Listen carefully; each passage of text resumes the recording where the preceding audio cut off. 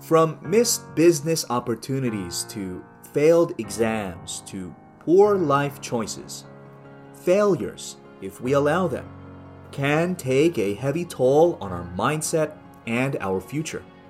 So for today, in this podcast version of God's Message magazine, our topic is, don't be put off by failures.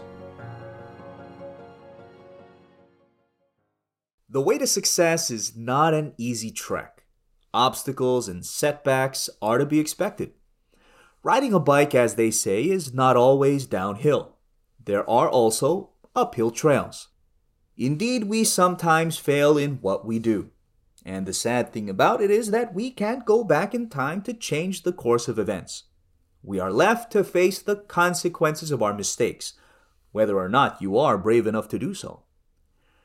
There are those who, when they do something wrong and fall short of what is expected of them, shy away from new challenges. They end up sulking rather than tapping their potentials, thereby missing many opportunities for personal growth and betterment.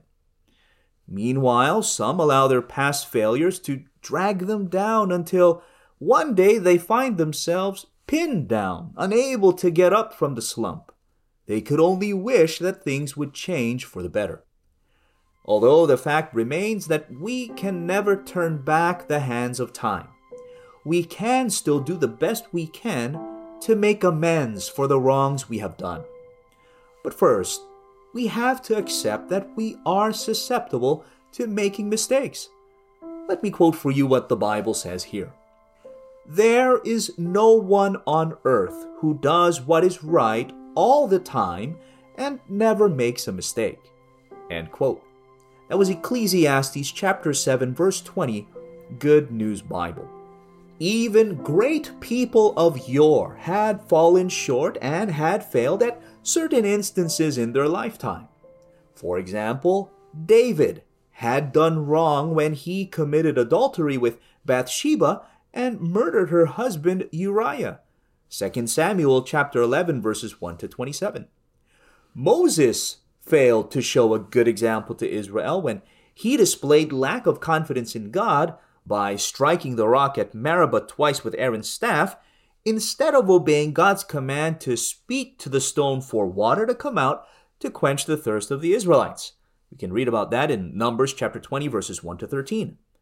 Samson made a grave mistake when he married and had relationship with non-Israelites that eventually led him to violate his Nazirite restrictions. We can read about that in Judges chapter 14 verses 1 to 3 and chapter 16 verses 1 to 22.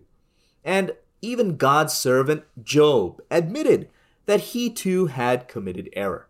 That's in the book of Job chapter 19 verse 4. However, like those mentioned, we should not be put off by failures. Going back to David, he paid dearly with the life of his child for the sins he committed. But instead of rebelling against God, David repented and accepted God's punishment. That's in 2 Samuel chapter 12 verses 1 to 15. And David, he ended up being recognized as one of the greatest of the warrior kings of Israel. For Moses moved on from his mistake and continued to lead God's nation. He presided over them until his death before they entered the promised land. We can read about that in Deuteronomy chapter 32 verses 45 to 52 and chapter 34 verses 1 to 12. As for Samson, he repented and silently cried for God's mercy. Sacrificing his own life, Samson was able to slay his enemies and the enemies of Israel, the Philistines. We can read that in Judges chapter 16 verses 23 to 31.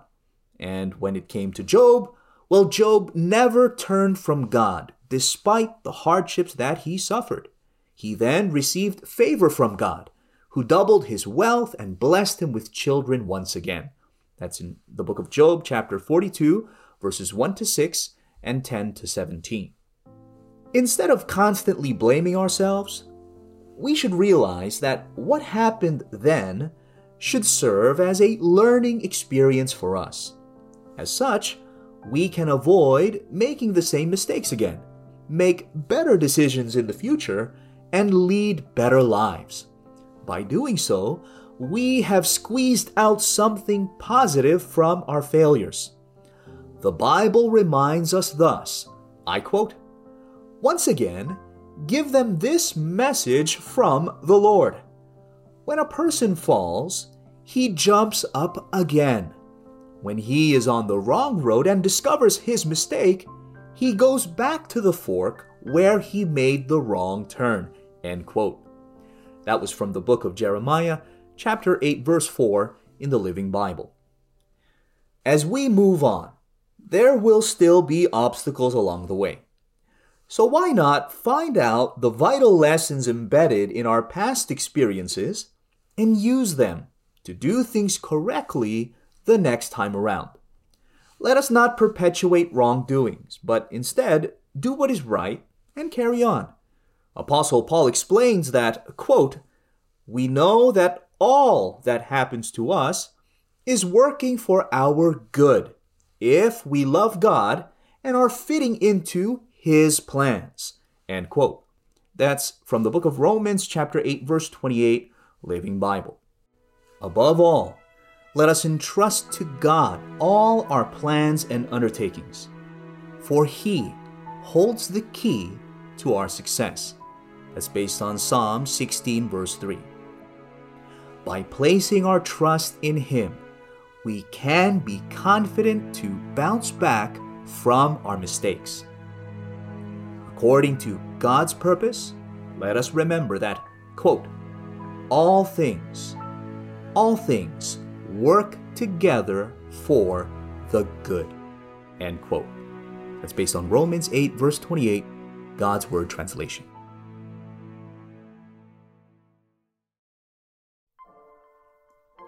For more articles like these, get your copy of God's Message magazine from a member of the Church of Christ.